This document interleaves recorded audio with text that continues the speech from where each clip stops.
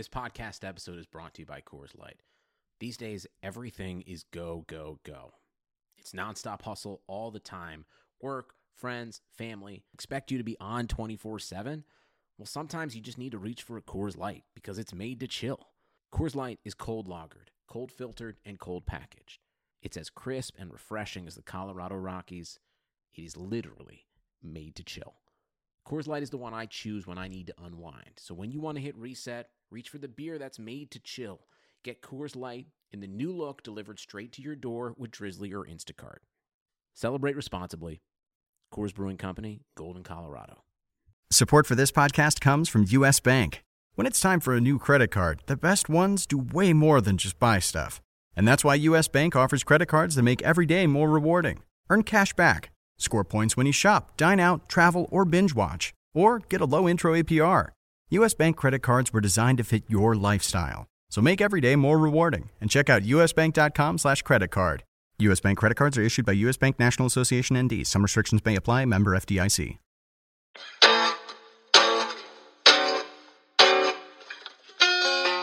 So I went out with the Yahoo guys last night, and so I'm hurting this morning.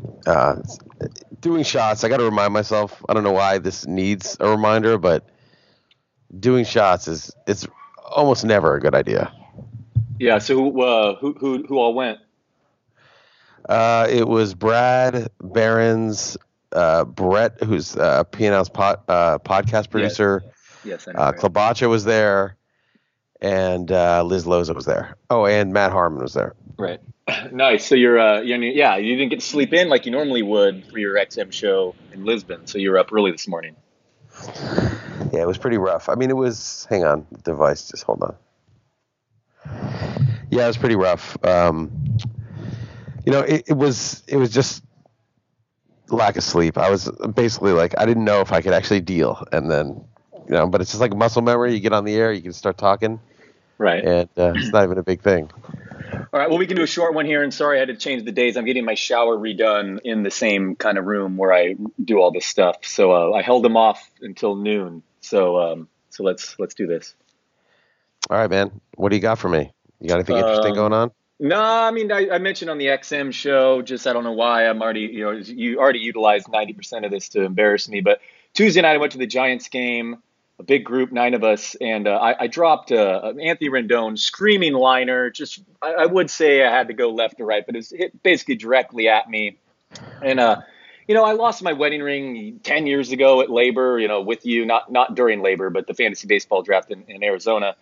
And I just got a new one for the first time in 10 years. So I'm going to blame that. Hit off the wedding ring, nailed my thigh. I have a bruise. And anyway, the ball ended up in the 75-year-old man's hands right behind me. And even the group in front that wasn't sitting with us saw it. And they watched an usher come up to me and asked if I needed medical assistance. Dead serious. I mean, with a serious face. I mean, asked me if I need medical assistance. I'm like, no, ma'am, I do not need medical assistance. My ego is bruised, but no, please get away as fast as you can, ma'am. But yeah. that was that was that. I went home and I made sure my wife recorded it after that happened, and I went and I rewound it, and I fortunately was not the butt of the telecast jokes, and they didn't make it on screen. But it was pretty embarrassing, man. I've been called Butterfingers ever since. Yeah, if we did the video pod like we used to, I can't deal with that now because I'm way too hungover. But if we did that, I could splice in the footage of them showing it on the Jumbotron, and then everyone mocking you and laughing at you. Yeah, it was bad. It was very, very embarrassing. So that was my story of the week. Me dropping a foul ball, and a big group, including the people that weren't sitting with us, saw it happen and then saw an usher come in and see if I seeked medical attention. Pretty bad. Yeah. You probably have better news though, because your overall team, is it still top 10? My online overall, the one that you and I did the bet on, is 8th right now. Oh man, that's within striking distance. You can sniff it. You can smell that 125K. Yeah, I'm taking it seriously. And then my other NFBC main team, is in first place in the league, and I'm like 80 something there. So I'm not quite, contending yet, but still 2 months left. So my goal is to win both. You're winning your main event league team? I am winning the main event league. Yeah. Nice. Well done. I keep losing players, but I don't know. It's just been, I guess, you know what it's been? It's like things have worked out, knock on wood, but like, when you go in for like a whole month. Remember I was bitching so much earlier about how my teams are so bad. Who could forget? I've gone like a whole month with just only good news, pretty much. I know I'm jinxing it, but it was like any pitcher that does well.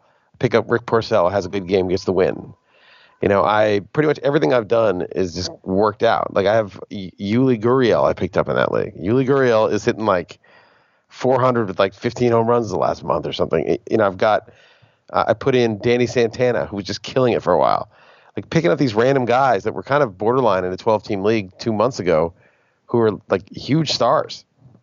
Yeah, part of me I want to say is I'm fine that I was super aggressive in my fab because whatever, it's like if those teams wouldn't have done well, maybe it would have been the case and I'm ready to move on to football. Although I am having some success, some baseball, just certainly not, doesn't sound like as much as you. But another part of me is like, it seems like a lot of people have already checked out on the flip side, and there are so many guys that are just readily available and so much cheaper if you can just save that money the first 2 months and not have the urge to get after those prospects. Like Austin Riley, by the way, I got to give you a hard time. You were just like kind of ignoring just how glaring the K to walk ratio was, and that was just so bad. But that's neither here nor there. But I think, do you not agree right now? Have you been able to do a good job right now? Do you feel like more of the leagues checked out and you're able to maneuver your fab pretty easily? No, in that one that's at 8th overall, I thought I was going to get all these players last week, and not only did I not get my top choices, but I put in for 4 different players to drop 4 guys, and only 2 of them even got dropped. And I had pretty long lists. Like my 15-player list got totally eviscerated for 2 of them. And so fair I still prices, have, you're saying aggressive, like decent prices. You're saying not just like $1 well, no, tab. yeah, I don't have much money left, so all my bids were low. But you'd think if you put like 17, you'll get somebody unopposed. Yeah. But for 2 of my lists, I didn't get anybody. So for some reason, that league that we're in, besides you, because you have no fab, people are still making aggressive bids. I wish they wouldn't. Like, go away. You can't catch me. So let it go. But they're not. And so there's no, that no one's being nice in the beat Chris List league. And I would be a little concerned of that. Like you could be concerned in the sense that like, well, if, people who like me join the league, is it going to be a weaker league and help me in the overall? So far, no. You're the only one who's spent all the money. Yeah. Well, that's interesting to know. So it's very competitive still and tougher. It's not been able to maneuver. Very competitive. Like here's how many guys. 1, 2, 3, 4, 5, 6, 7, 8, 9, 10, 11, 12, 13, 14, 15, 16, 17, 18, 19. 20 players went before I got my first player, which was Porcello. And then I got for 4. And then I got Peraza for 4.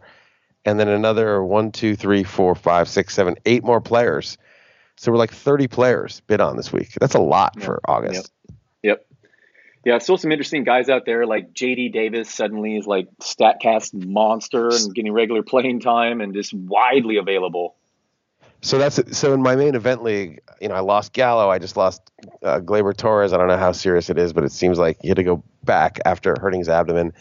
I've lost, a bunch of guys, and yet I picked up JD Davis. So he's a regular in my lineup now. I picked up.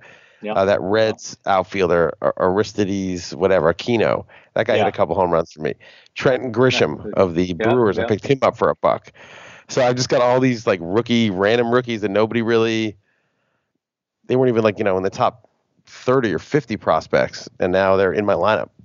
Yeah, I know there are other guys. Those are great examples. The JD Davis guy, look, again, the StatCast suggests he's for real. Then a couple Yankees guys, the 2 Mikes, Mike Ford, and I don't know if it's pronounced Tauchman or whatever. I think it's like Tauchman. Tauchman, he's interesting, and that Diaz, the infielder on the Marlins, and Aquino was another good one. Yeah, definitely some interesting bats still available now. But I guess I'm glad to hear that it's super competitive and tough for you to acquire them, and not just the patience game hasn't made it easy in those leagues. It hasn't. And I wasn't that patient, but it was funny. You outbid me by like a few bucks on Paddock early in the year because you were desperate for pitching.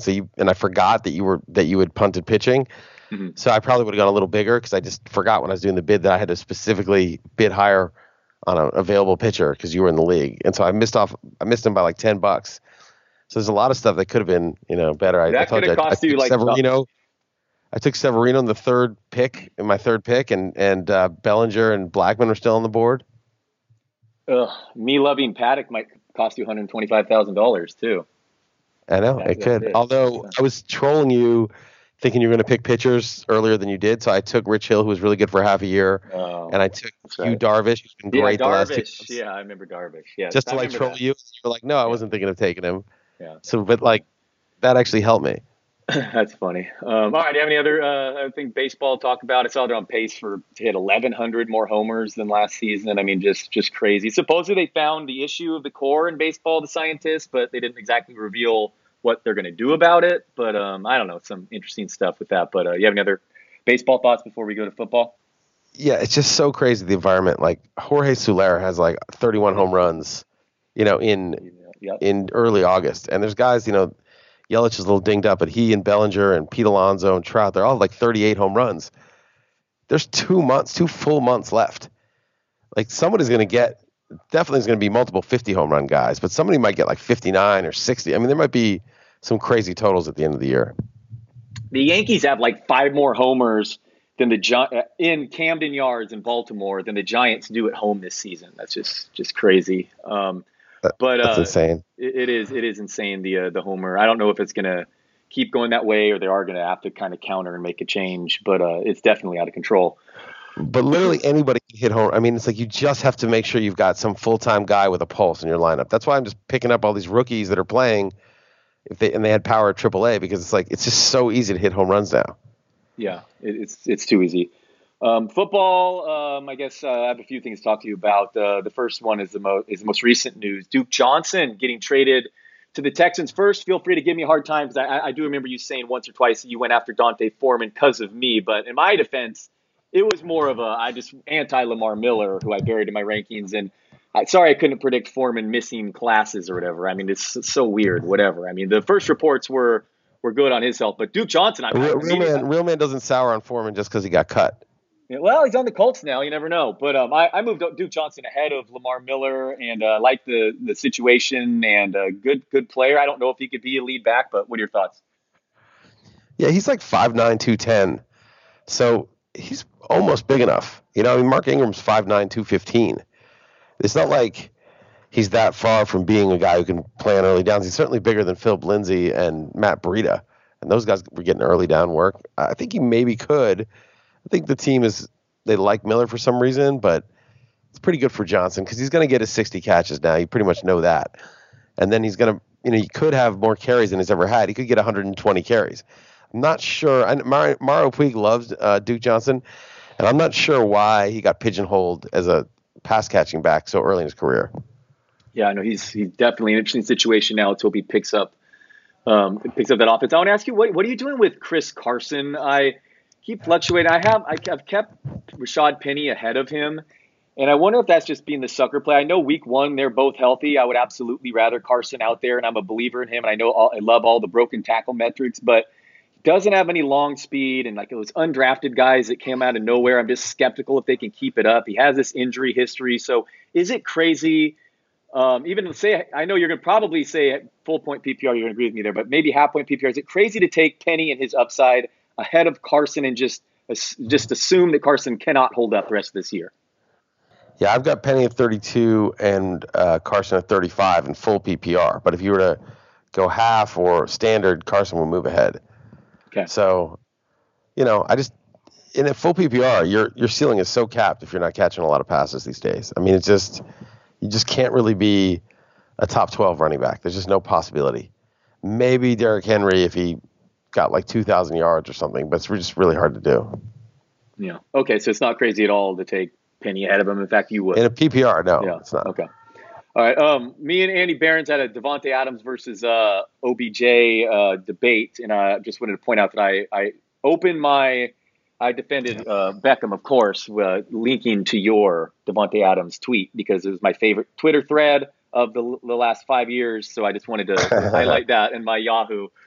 Just so you know, I highlighted more people mocking you endlessly. I did see it. I did see the link that you posted.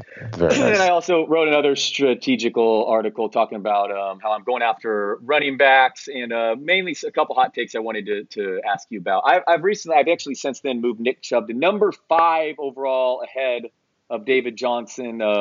Rudy Gamble actually persuaded me that maybe David Johnson's not the perfect situation. I was kind of leaning that way anyway. Check out his thread. He did a nice article on that. But Chubb, dude, this guy led the NFL in elusiveness, highest yards per carry after contact since it's been recorded last year. His goal line carry percentage was out of control once he took over last year. His workout metrics are way better than Kareem Hunt's. I mean, they're not even comparable. Hunt's coming from a system that was always producing whoever back there. I do think Hunt is very good in his own right, but man, I mean, Chubb had the second most 20-plus yard runs and 40-plus yard runs to your boy Barkley last year. He didn't even see the field until the end of October. So why is this guy available at the end of round 2 in which you've got him? I have him number 5 on my board. I could see it because, now that Johnson's gone, Chubb probably be a 3-down back on a great team. And he was good. So he's a good player on a good team getting all the work. And what more could you possibly want? I guess the only thing missing is that we don't know that he'll be a 60 catch back. Maybe he'll be a 35, 40 catch back. We don't know, how much of the third down work he's going to get. But it doesn't really seem like there's anyone else there now, right? Because Kareem Hunt's not going to be there for 8 games at a minimum. So you think for 8 games, Nick Chubb is going to get like the Le'Veon Bell workload? Yeah, and when he's leading the league in rushing and in touchdowns, I don't think he's going to cede too many carries to Hunt when he comes. That's like an eternity too, week 9 or 10 or whatever. I mean, that's crazy. Well, it makes it hard to draft Hunt because you can't wait that long for somebody, but it's still going to hurt Chubb if it happens. It may not be, someone in week 6 or week 5 will play chicken and get him on the roster for the 3 weeks. Or someone will draft him and try to hold him and then run out of room and then people will bid on him. No doubt there are leagues where benches are not too full, but I believe like NFFC has pretty deep benches. Yeah, so NFFC. The note that I would say about this, I'd actually like it, is Hunt is getting mostly ignored in drafts, at least the ones I've been in. So you can get that handcuff cheaper because of that suspension. But it's not a handcuff unless someone gets hurt. Like the handcuff. Yeah. The handcuff is one thing. Let's say Chubb gets hurt. Kareem Hunt can be crazy valuable. But the problem is that he hurts them if they both stay healthy because you're not going to start both. Probably. Of course, and that's the part in which I don't care about as much as obviously the market is. So right. But I mean, obviously, I'd love Hunt as a guy who could take over, a possible injury situation, who's available late because of his suspension. I'm looking at that situation through rose-colored glasses. But I also don't just think Baker Mayfield's like a good quarterback. I think he's going to be a superstar, awesome quarterback.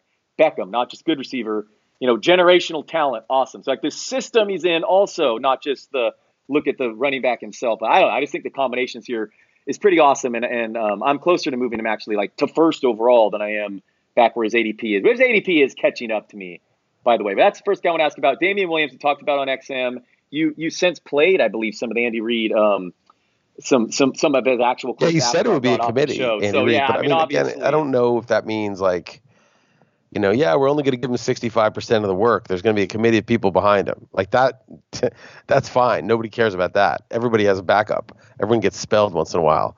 Not everyone has Zeke Elliott's workload.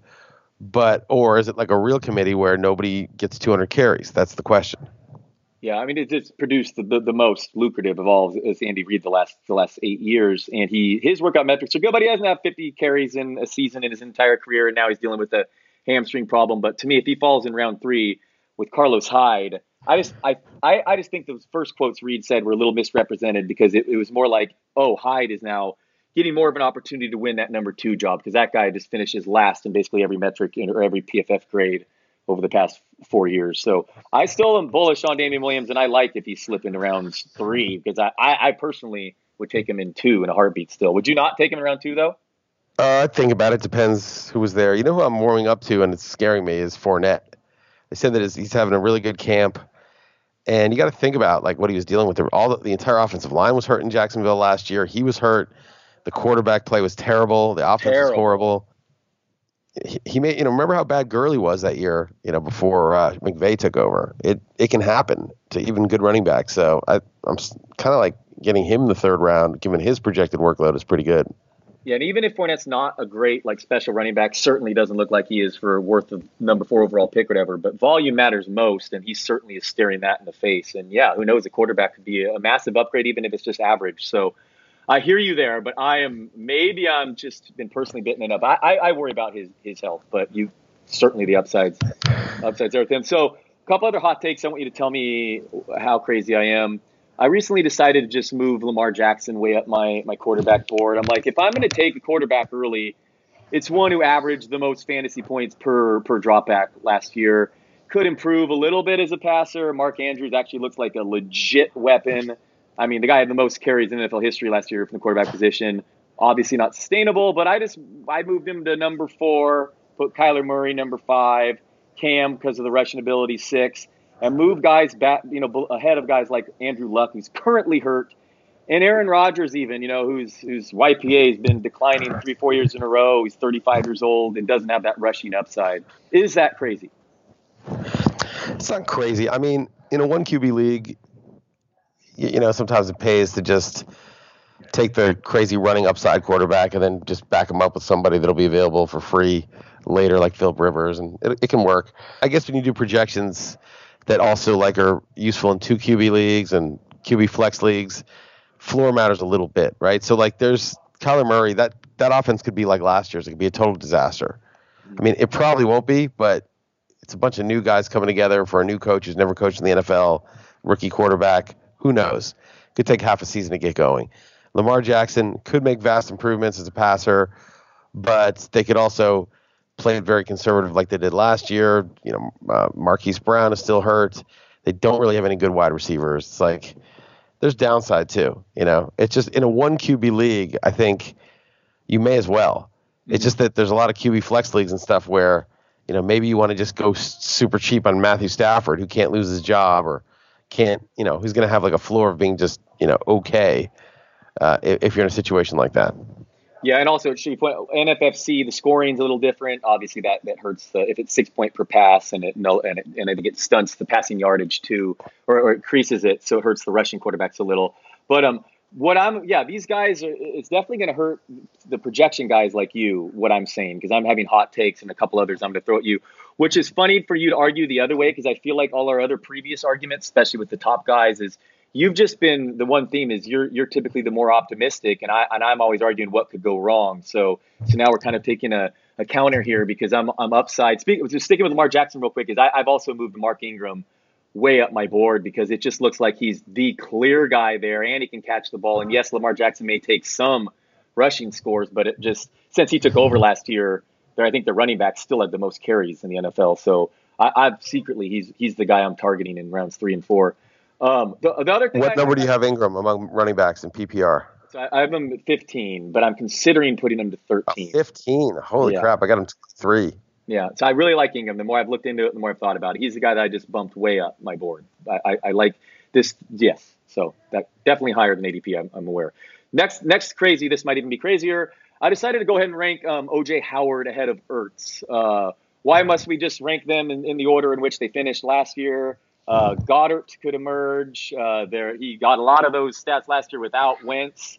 I'm just regressing Ertz to his normal season, and I'm thinking Howard is far more upside than that. So that's how I ranked them, and that's how I would personally draft them. What are your thoughts? Well, what happened last year with Ertz is he got 156 targets, which is just off the charts. Yep. The Eagles drafted a receiver in the 2nd round. They've got Jeffrey.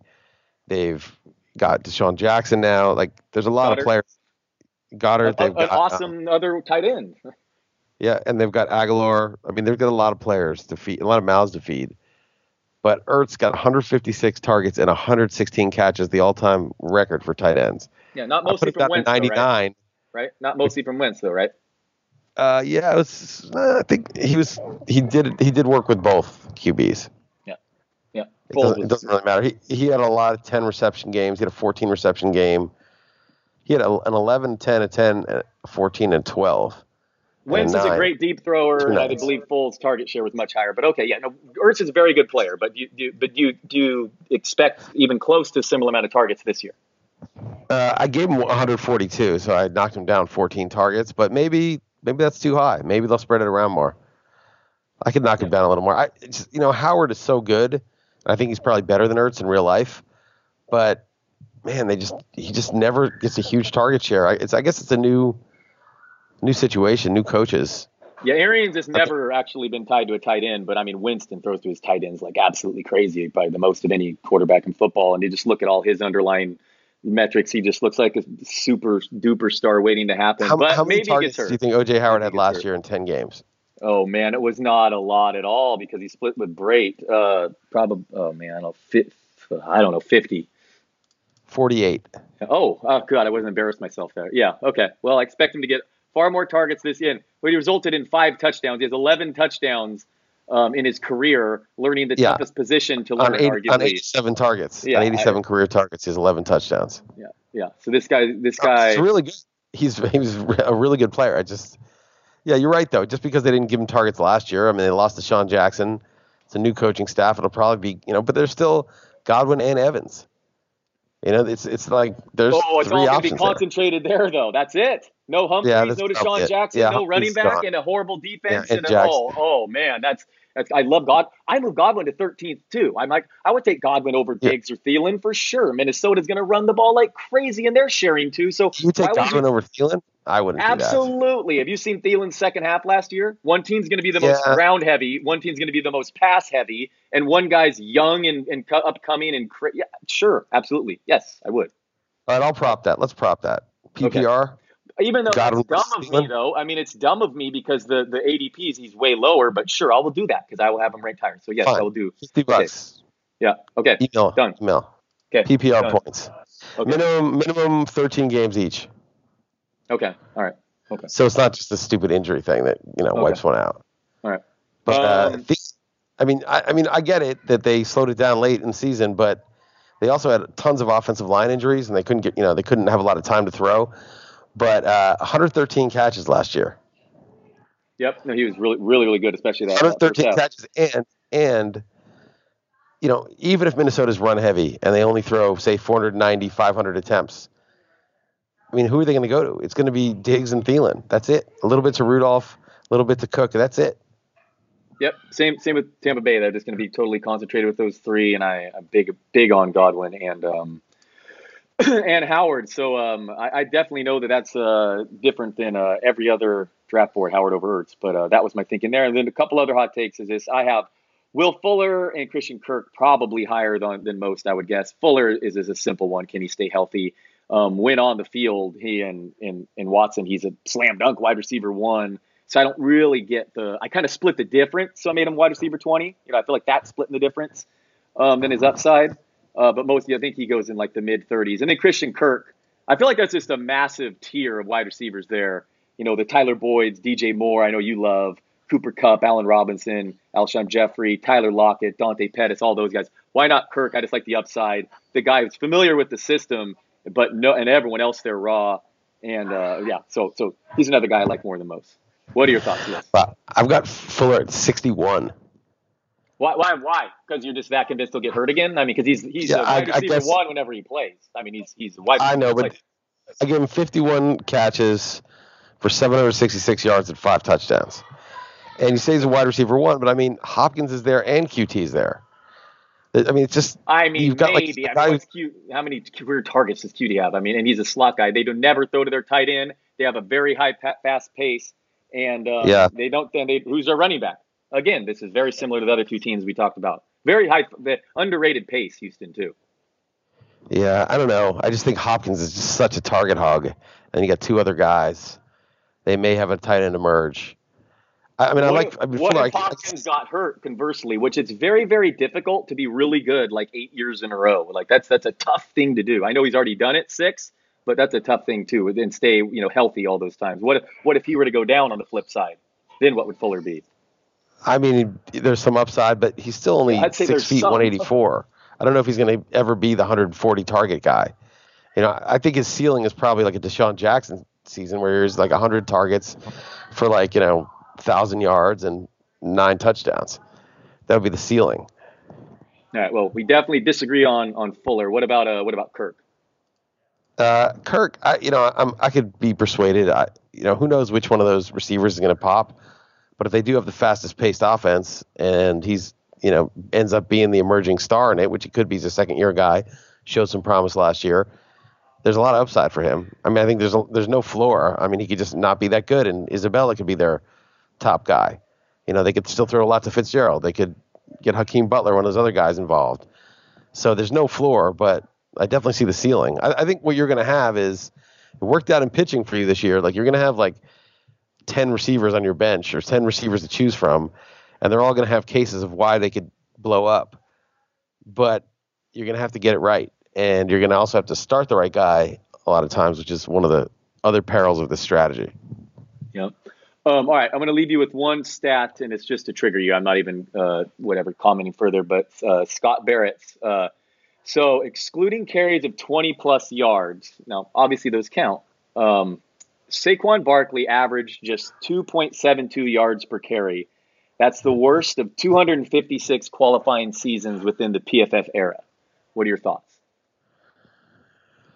Well, I mean, you're taking away all his good carries. I mean, I don't know. It's like excluding. I know. So no, but it's like, think of it this way. It's artificial because let's say Saquon has the most 40 and 20-yard carries of anybody. So he's losing which he does, by the way, yard carries and probably, 15 or 20-yard carries. So he's losing 20 plays that are long. Not only are they super long, but also there's a lot of them.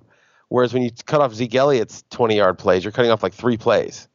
See what I mean? You're not cutting off 20 plays. Yeah. So those big ones for Elliott might be 11, 12, 16, a lot of those in there. And he's getting to keep all of those because you're only cutting off the 20-yard plays.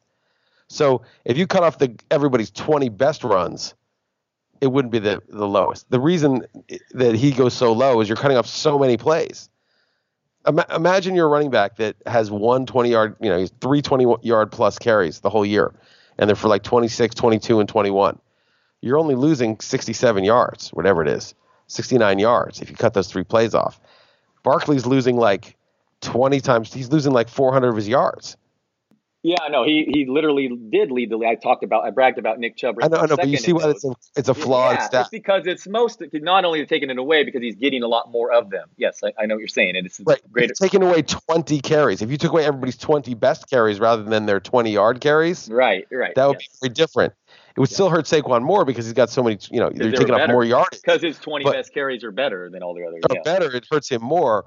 But at least you take away the same number of plays, and I guarantee he's not. It's just that you're taking away so many of his plays, positive plays. Yes, no, you worded it correct. Worded it right there. But he was just known at Penn State for kind of being a boomer bust, and it was just kind of stark that it's if he's not busting at 20 yards, he's literally averaging the fewest yards per carry of any qualifying season. I mean that right there is kind of no, but that's not. Again, take away the 20 best carries from every single back rather than the 2 best carries. And you're going to see a lot of guys average less. Yeah, that's definitely framing it more properly. Do you have any other football thoughts? Not really. I'm just, I don't know. We kind of all know where all the pressure points are. It's Kenyon Drake, Aaron Jones, Leonard Fournette, all these guys that are sort of, they could, Mark Ingram, they could blow up. They could be terrible. You got to pick them at some point. Where are you picking them? I don't know. I just think it's just, we don't really know. You're just going off of I was asking Pina this today. You're just kind of going off, I have a good vibe about this guy. I've got a bad vibe about this guy. Because in the end, you're trying to pretend like you're clairvoyant. Not you, but one does. But really, some of these guys are going to pan out, some of them won't. And it might not be something that's predictable. It might be like a game of blackjack where you're yeah, I knew I'd get a 6 and I hit on 15. It's just, I wonder. We try to read the tea leaves so much, but maybe it's just you could almost randomly pick guys in the same ADP range and you'd have just as good a chance. Well, I won't deny any of that to be untrue. I personally find it far more enjoyable, researching and coming up with these opinions in football than baseball, which is just not only more overwhelming with the prospects and the sheer amount of volume, but any projection systems, Steamer or the bat is far better than myself. So it's just different. I certainly am not going to rely on your projections for football. I mean, that much is, if anything, is clear. It's become that. Right. Why would you want to win your leagues? Why would you want that? I do like it. I do like researching a little bit and coming up with the takes and just the different things you can. But of course, who knows? And we're all just throwing darts. And it's funny if it's like Dalvin Cook. I don't really have a strong feeling one way or the other. He could be good. He could be too fragile. I don't know. But a lot of people are claiming Dalvin Cook as a huge upside guy. And a lot of people are staying away because of injuries. And it's going to go probably one way or the other. And then whoever gets it right is going to say, I knew it beforehand. It was obvious. How could you take him there? Right. You knew he was going to get hurt. Or if he goes crazy, it'd be of course, the guy's the most talented back in the league, and now he's finally healthy. Yeah, it could just be a slight hamstring tweak or not, the difference. I hear you, man. That's why I say just grab like 5 running backs in a row. Maybe I should. I try to make the analogy more receivers to my pitchers, but maybe I should just take 6 straight starting pitchers next year and hope that 3 or 4 hit or something. Maybe that is the way to do it. I don't know. Well, no, this year you were able to get the Matt Boyds and Chris Paddocks, so you didn't really need to take pitching early. Right. But it is clear the problem is that there's so much hitting coming out of nowhere in this environment that like it didn't really pay up for hitting. It's like you could just get like Jorge Soler for nothing. There's so many guys like that. Yeah, that is one of the problems, and but I mean, it is clear getting one of the actual, the 4 or 5 horses starting pitchers remains huge. All right, so you still like Saquon Barkley, even though, despite the facts to the contrary. So let me tell you this: I got Barkley, and I got Chubb in that beat Chris list, and then I got Fournette and Kittle. Like Kittle, right? Yeah, that's unbelievable. Yeah, too bad you ruined it with Fournette, but no, that's ridiculous. Especially, yeah. And I'm pretty excited for that team. And I'm sure it never works as planned. I got Mayfield in the 7th. It's a good team. Yeah. Let me know if you do another Chris list too, though, because I will do that one. Okay? It will be. It'll be like a week or two. All right. Well, give me more than like an hour notice or something. I'll let you know when I sign up. All right. I don't got much more sports-wise. I got doing my bathroom redone. That's first any construction in a house, and it's since been told it's a leader of the cause of divorce. But so far, it's been okay. But it's made you rearrange your schedule to shoot this podcast. Do you have any thoughts on the politics landscape? There was another debate since we last recorded. I was reading a Vice column about Biden is the weed industry's worst nightmare, going to make it a Schedule II drug, which would basically put it behind the pharmaceutical wall. So I'm not going to be voting for Joe Biden, but he does appear to be the favorite. No way. You've said on this podcast forever that not a chance, and Vegas still has him as the odds-on favorite. He looks so like just horrible in these debates to me. He comes across, but. Tell me this guy's not going to win the Democratic nomination. No way.